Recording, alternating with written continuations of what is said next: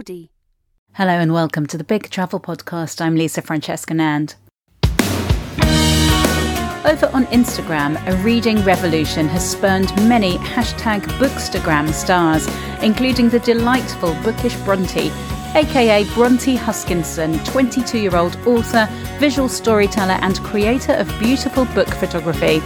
A self-appointed champion of creative introverts, she loves finding the best book-friendly villages wherever she travels and finds her happy place in a picturesque beach town on Lake George in New York State.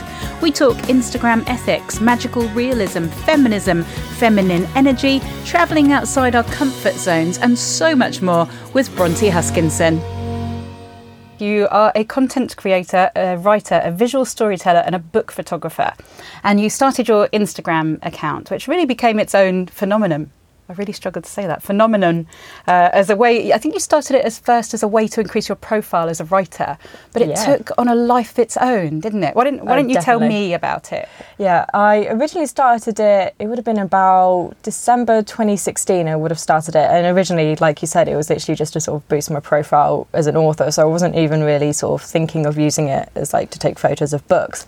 And then I get a lot of help from my mum doing it, and then one day she just came to me and she's like, oh my gosh, there's this hashtag called Bookstagram and we could really get involved in this. And then it literally just took off from there, and it started with flat lays and just taking photos of like nice books. What is this beautiful account with lots of followers? How many followers you got? Oh, it's nearly 60k now, which is crazy. It's so many, and the photos are an art form. They really are. They're absolutely beautiful. They're of you and books, and they've got sort of quite an ethereal, sort of otherworldly vibe.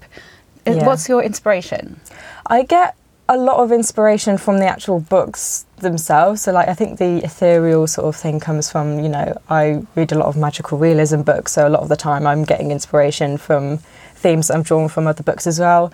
I also talk a lot about feminism as well, and I sort of have quite like a sort of feminine energy, I like to sort of call it. So I think that sort of translates into quite ethereal sort of body shapes and stuff as well. Do you put a lot of hard work into creating an image? Gosh, yeah. Sometimes it can take me about 3 hours just to edit it, and that's when it's got Photoshop and everything, and then that's not sort of taken into account coming up with the idea, taking the actual photo. Like sometimes it can be like a whole day job. It really, really is a full-time job. I don't know how people can, do it when it's not the full-time job, because there's so much that goes into it. The whole Instagram thing has just been very interesting to watch from someone who is in the public eye and the industry already.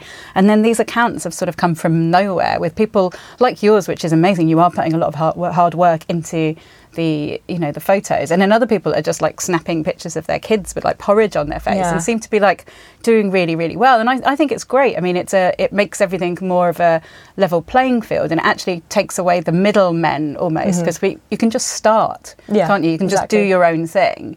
Which is great for someone of your age. So are you 21 still? Yeah, nearly 22 now. 22 next month.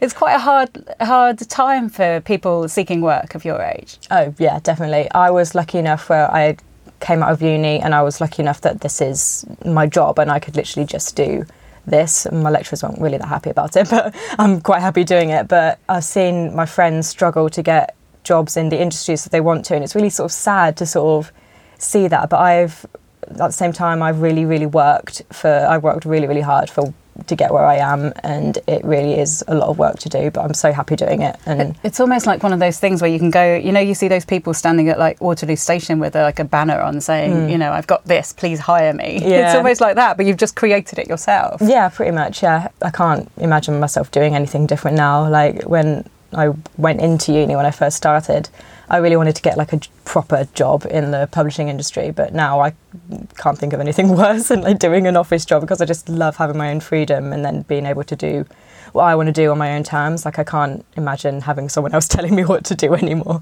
Yeah, and it is amazing to have that as a self-employed person. But obviously this is a very private question, but are you earning money from it? Are you doing quite well? Yeah, to me I'm doing really well. Like I can go months where I'm earning about the same as what someone in an entry-level job would get, and obviously the payment works a lot differently, but it sort of works out on average that I get about what I'd be earning in an entry-level job. So to me there's not really much point in actually going to get a proper job anyway, because I'd be earning the same amount I'm earning now, so I might as well just continue doing this. And you said, I read it somewhere that you said you won't be doing this forever, because you said, weirdly, and I don't know where you're getting this from, because I mean, I have no idea. You have so much more knowledge than me about the whole Instagram thing. But you said that Instagram won't last forever. What makes you think that this will not be your job and career forever, and Instagram won't last forever? Well, Instagram is sort of constantly changing, and with social media, you know, people being on the platform, they always are moving. Like, it started with Facebook. People don't really use Facebook anymore, and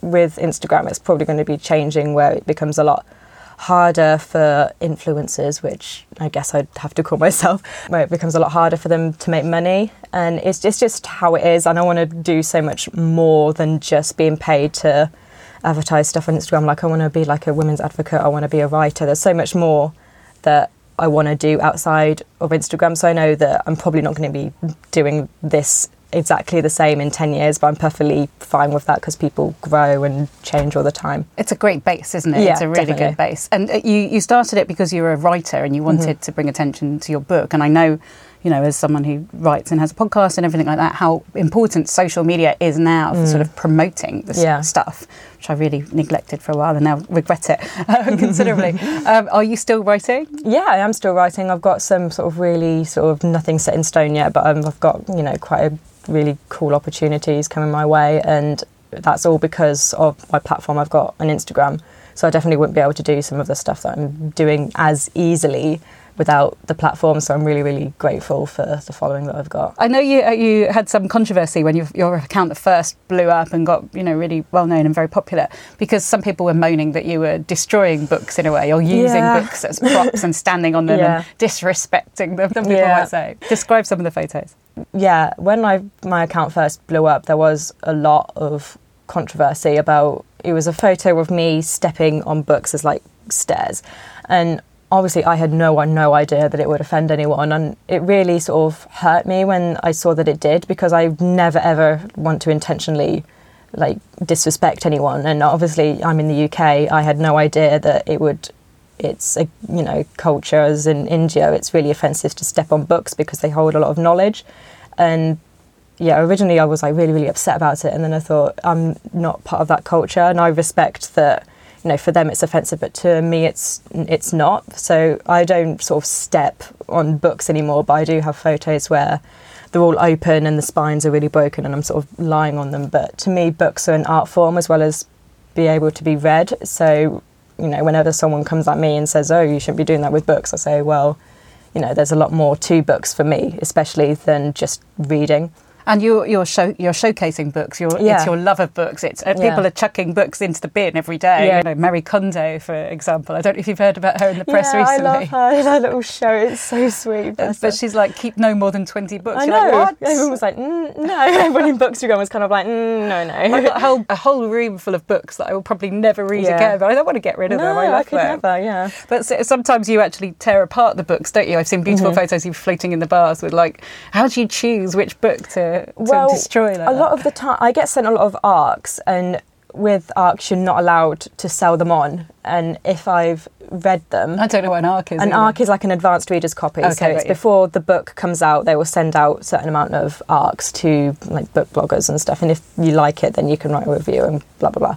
But with them you can't sell them on and you can't really give them away, because obviously they might have mistakes in or something like that. So if it's one that I've already read or one that I don't think I'm going to be reading again, I just rip out the pages, because it's being used for my art. Otherwise it's just sort of sitting there not really doing anything, so I might as well use it for that. Just a couple of more Instagrammy booky questions before I get on into a bit of travel as well. The destroying of books also has a great tradition in anarchy and in protests and in religion and culture, and even the Nazis, you know, with their book burning things. I guess is there a level of responsibility that you feel because of that sort of history? Yeah, and with my photos, mine are never, they're sort of, like you said, they're all sort of whimsy, like they're never sort of, all my flying book page photos, they're never sort of angry, so I don't think it sort of has the same connotations that it does for that, because I always do mine for a reason. Like I recently did one for a book called The Binding, and it's all about people writing, they get memories taken out of their brain and they get written in books, and so it's a really clever concept, so it made sense for like the book pages to be flying around.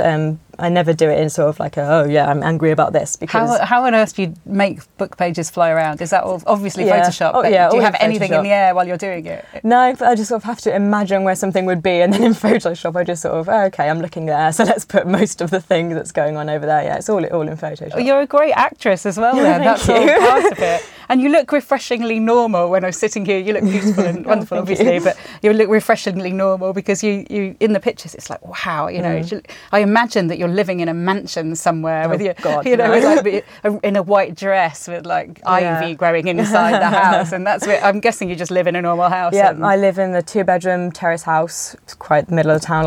It's not a big house like at all. And most of the photos, they're indoors. They're in my hallway, and it's really, really tiny. But yeah, you just got to make do with what you have. Like some people really do have these really lovely sort of Instagram ready houses, but I don't have that, so I just got to sort of make do with. It does look like you're wandering through a big mansion, and the floor as well. The floor is amazing. Yeah, it is a lovely floor. A lot of people say, "Oh, you should use the floor," but the thing with my house is that nothing is straight in it, so we don't have like a proper right angle in it at all because it's so old. And with the floorboards, they're not completely straight, so in photos it always ends up looking really odd. So we just can't use them because floorboards when they're not completely straight look really weird. No, but you lie on the floor a lot, don't you? And that works really well. Yeah, that's just because I've just covered it with books. So when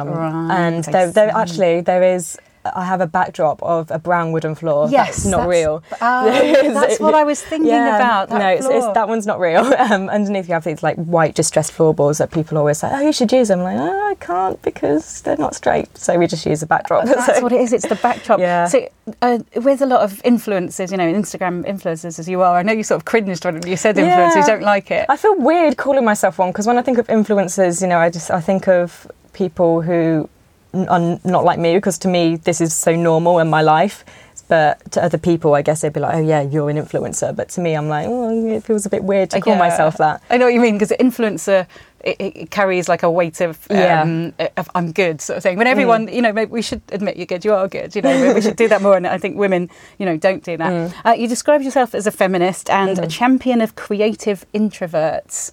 As an introvert, do you find things like this quite awkward? I actually really like podcasts. I don't know why, but I'm always really comfortable talking with podcasts. But if I'm outside a lot, I do get like quite exhausted. Like if going on a day out, I get back and I'm just like, I just want my bed and a cup of tea. But online, like introverts, I really thrive on that. So on Instagram, I'm always like, "Oh yeah, I love talking to people."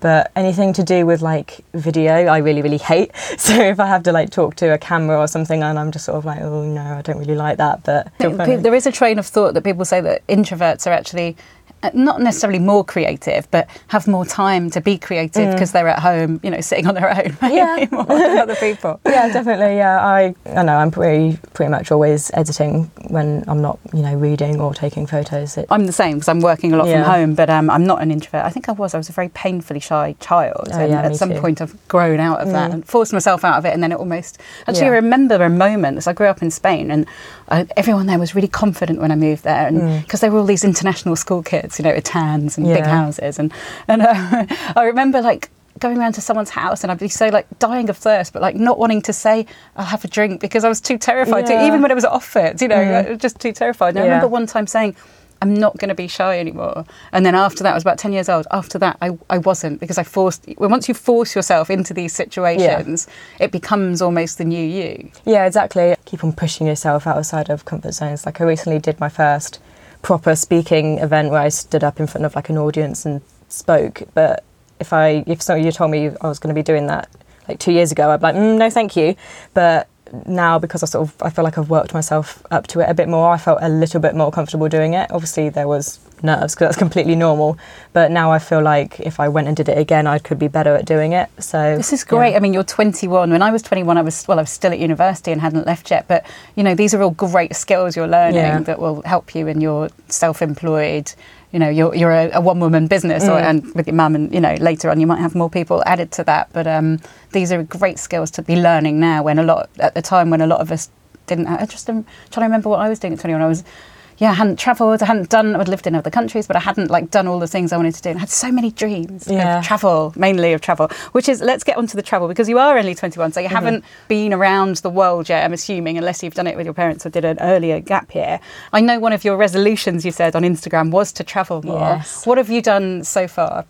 So far, well, the only travel I've sort of been able to do this year is I went to this hotel, and it was about 40 minutes from my house, but it was for a photo, and it's this where the staircase is that Mary Queen of Scots walked down, and that was really, really special to me because you can see the imprint of her ring at the top of the stairs when she pressed it into like the wood. And that was sort of like a really sort of special experience for me. It was quite humbling to sort of be like, oh, she actually like walked down here before she was executed. That's completely crazy. And I really, really loved doing it. And I was in like proper costume and stuff. So I'd really like to sort of do more things where I sort of really become sort of not a character, obviously, because that's the wrong word, but sort of become a person and be in all these really beautiful locations. It was really fun to do. What's the story about the ring imprint? She was just wearing a ring, and before she was executed, she just literally just pressed it into the banister, and there's like a little outline of a little crown on the wood, and I saw that and I was like, oh, this is really, it's kind of a bit creepy, but at the same time it was like, wow, like she was sort of really here, and it really sort of grounded me and was like really humbling to see as well. I had no idea, actually. Yeah, no, I had no idea either until like I was trying on a costume in this costume shop for theatres, and the lady was like, oh, you do know that the stairs that she walked down are in, about 40 minutes from here? And we're like, no, I had no idea about that. So it was quite... What was she doing staying there? What was it at the time? It's presumably not a hotel, or was it an inn? No, it was, can't remember where it is now, but she was executed somewhere in Northampton. And they'd taken the stairs out of the place where she was executed and moved them into the hotel. It's a really, really lovely hotel. And but yeah, they'd just taken the stairs out of it and put it there. That sounds amazing. I'd like to visit that. Yeah, really good. You've spent quite some time in the States as well. Yeah, my mum went and worked out there for a year, and there she met one of her friends. And so we go out to visit them quite a lot in New York State, which is beautiful, and it's in the Adirondacks, and I love it so much. And we went out there for 6 weeks, not this summer, the summer before, and it was amazing. I loved it. People are quite unaware, some people are quite unaware of New York State outside of New York City. Yeah. It's this beautiful, vast, very rural, very mountainous, and just things that you wouldn't expect there. Like I've been to like wine tasting and, things that you just have no idea is going, these tiny little villages just outside of New York City. Yeah, I'm not really a city person. I much prefer sort of the calm and serenity of things, and Lake George and Saratoga were both really, really beautiful places which I really like going. I find New York City quite intimidating because it's so loud and big, and I'm sort of like, oh no, I'm from a little small town, I don't like it here. But yeah, I'd stay in New York State for forever if I could. We spent a lot of time at Lake George, which is one of my absolute favourite places to be, and Saratoga as well, which is also really gorgeous. I don't know anything about Lake George. Tell me about Lake George. It's just like this little town. Like I don't even know if it's a town actually, but it's just like this giant lake, and it's got its own beach and everything. And obviously we don't have anything like that here. So to me, it's sort of really like a special place. And I've got loads of like tops that say like Lake George, and it's quite a little touristy place, but it's really, really sweet. Well, describe to me what it looks like. It's just like a lake, and it's got a beach, and it's surrounded by trees, and it's just like a really sort of family sort of place, and it's quite old looking. So if you imagine like a sort of old America, it looks a lot like that. But it's really sort of beachy and really sweet. Oh, that sounds amazing. Yeah. I really want to go there. It is really lovely. So what are your travel ambitions? At your age, you've just finished university, and is there still like the pressure to go on a gap year? Because I could never afford to go on a gap year. I got as far as Amsterdam and then failed, and then spent a few months there and then came back with like no money and not having travelled the world. I managed to travel it later, but is there still that sort of pressure? Do you feel it? I think it's easy to feel pressure to do it, but I don't, just because of what I do. I can't really give in to pressure as easily because I've sort of taught myself that I can't do everything. But I do want to travel, but I don't think taking a gap year would be completely right for me, because that also means abandoning my business or completely changing it in a way which wouldn't really work for me anymore. Yeah, your feed is not about blue skies and beautiful views, is it? It's about very small, very beautifully shot, but smaller, more intimate images, and a lot of white as well. Yeah, exactly. I like to sort of do sort of like a plain photo and then a more busy photo, which is where if I was going to travel, that's where it would go in like my little busy column. But for me, it wouldn't work to be travelling all the time because I do a lot of photoshopping and my images are quite creative. They're never sort of like, oh, wow, look how lovely this is sort of thing. So I'm not a photographer. I'm not like trained in anything. But I do want to sort of have more places in because I do want to see the world more than this. And I don't want to sort of be limited by what I do, even though it definitely isn't limiting. But for me, because I'm quite a homebody as well, but I definitely want to go to more places, especially in the UK, because there's some really, really lovely, like especially bookish little places around here. Have you got any plans to do that? I really want to go back to Hay-on-Wye. It's this really, really cute little town in Wales, and it's got so many like independent bookshops, and I love it so much. And I just want to just go there and take photographs of all of it because it's literally the cutest little city there, and I really, really want to go back there. And what about Haworth as well, where the Brontes come from? Yeah, definitely. Have you been there? No, I haven't. Oh, you've got to go. It's so... Yeah. I mean, obviously you can visit their house, which is larger than you imagine it would be. It's right in the centre of the village, but it's so beautiful. The village is so cobbledy and Yorkshire, and you can see the moors, you can see where they got their inspiration. But they had such tragic lives, really. The whole family did. But to know that they were there in this house, it's just the best. And obviously, you're named after them. Yeah, exactly. Yeah, definitely got the same name. You need to go. That needs to be next on your list. We definitely want to go up to the moors and do like a Wuthering Heights photo. That would look really lovely. I think it would really look good on your feed. With the colours and the starkness of the sky. If you have any. You do have sky, don't you? Yeah. And also, I'm thinking of another one for you now, is down where A.A. Milne wrote Winnie the Pooh in Sussex, and there's Pooh Bridge where you can throw Pooh sticks. That would be really good. That would be, literary one. I've wanted to go there for a while. Like, it was Winnie the Pooh Day a few weeks ago, and I couldn't go to do a photo. So I was like, but I'll have to definitely go. It's a very pretty town. I've forgotten the name of the town, but I have actually been, when I was working for BBC Southern Counties, I went to report at the house. So I've been to the house. Wow. And why I was there is because after A.A. Milne sold it went to a guy called Brian Jones, who I was going to say you're too young to remember. I'm too young to remember, but I know him because I'm a big music fan. He used to be the Rolling Stones, and he died aged 27, because everyone seems to die aged at 27. Yeah. All the, Janis Joplin and Jim Morrison and so many other people. But he drowned in the swimming pool. Oh gosh. The swimming pool is still there. So we went outside and saw the swimming pool, but not just the swimming pool. It's also where A.A. Milne wrote Winnie the Pooh. So it's incredible to see this house that the people are living in. I think they were selling it. That's why I was going down there to interview him. But this house has got so much history. And it's a really lovely, it's a large cottage and really nice. But there's lots of other things in the area, that to do with Winnie the Pooh. And I think that'd be a really nice. Those are my two suggestions for you. Yeah, definitely Winnie the Pooh. I've got first edition of the Winnie the Pooh book that I got from my granddad, and I treasure because I love Winnie the Pooh so much, and I've done so many Winnie the Pooh photos, but I've never actually been to where it was written. But that's definitely on the list. It looks lovely. It's good. It's good for you. It'll be good visually. And what else would you like to do? Where else have you been in terms of travel? Oh, I remember when I was younger, I went to Italy and I stayed in this gorgeous villa, and it was.